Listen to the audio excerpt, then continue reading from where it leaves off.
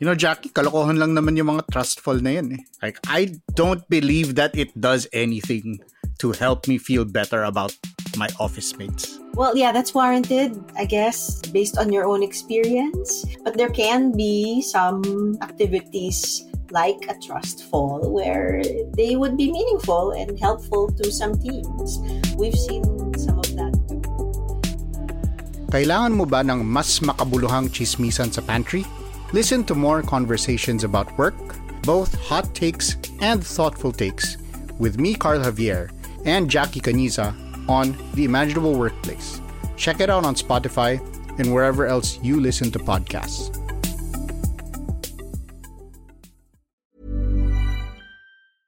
El Salvador became the first country to name Bitcoin as a legal tender.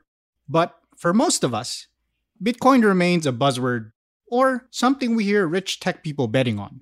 A lot of us have been using digital transfers and e-wallets. So how different are they? I'm Carl Javier from a podcast. And in today's Teka Teka, we'll be talking about cryptocurrency and asking if it has a chance to be a part of our daily lives. We talked to Ramon Tayag, CTO of Bloom Solutions, about crypto, Bitcoin, and whether we should start converting our pesos to satoshis. What is cryptocurrency? It's a kind of currency like pesos, dollars, or the euro, except that it isn't tied to any nation. Rather than being tied to a national economy, it's built on a technology called blockchain. It has no physical form, and in the case of the most popular cryptocurrency, Bitcoin, its value is based on the energy that was used to run complex algorithms that created the Bitcoins. There are others like ETH or even Dogecoin, but for this episode, we'll stick to Bitcoin. It was in Bitcoin Conference 2021 in Miami, Florida, where it was first announced that El Salvador would be adopting Bitcoin as legal tender. President Nayib Bukele collaborated with Jack Mallers, founder of the payment processing company Strike, to draft the bill to make this possible. We as humanity can do almost anything that we imagine.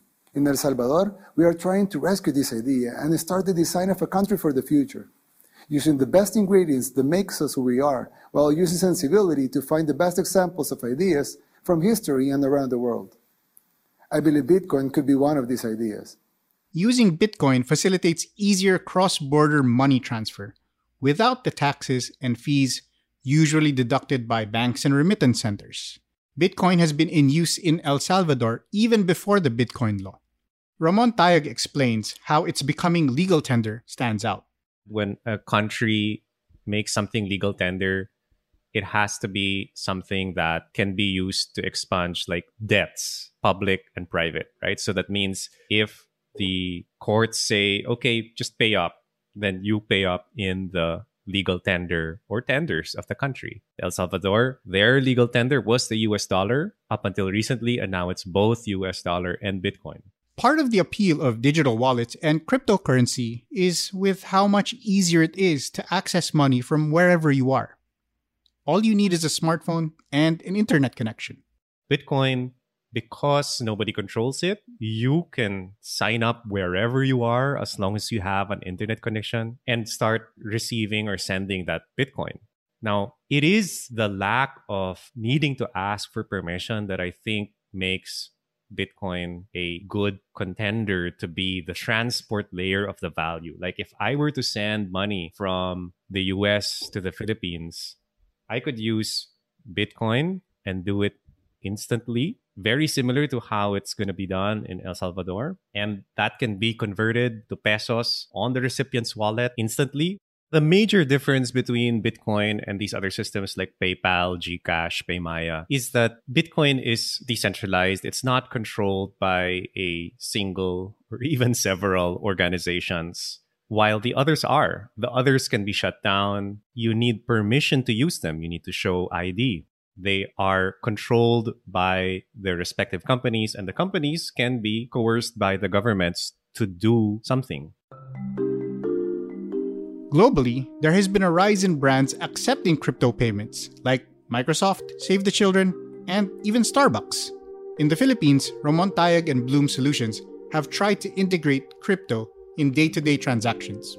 One application is with OFW remittances. We created a remittance product where we used Bitcoin underneath. So we would partner with a remittance company abroad, and Bitcoin was a means of settlement.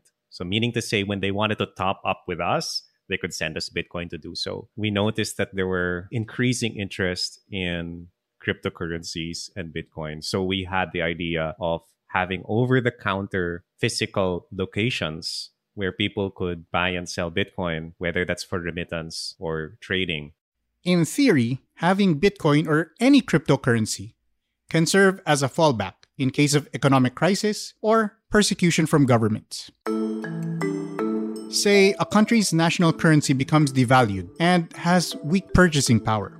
An individual who has Bitcoin or any cryptocurrency saved up will still be able to buy things. Another example is if a person's possessions and assets are seized by the state.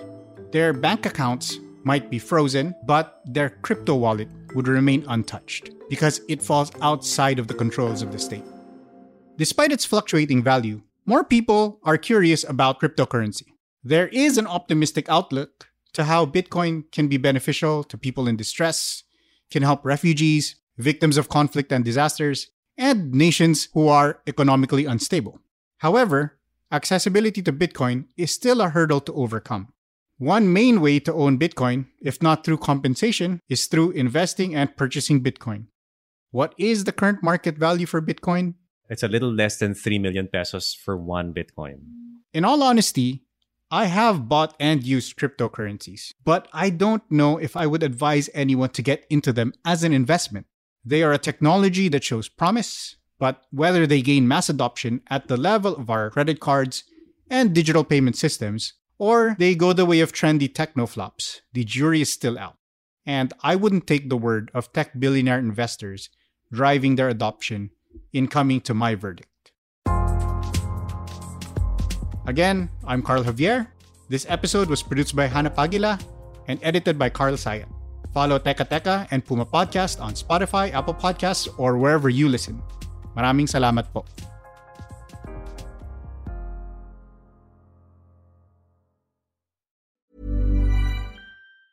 Ever catch yourself eating the same flavorless dinner 3 days in a row?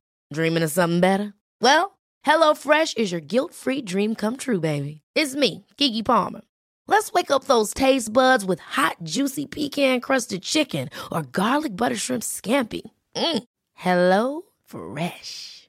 Stop dreaming of all the delicious possibilities and dig in at HelloFresh.com. Let's get this dinner party started.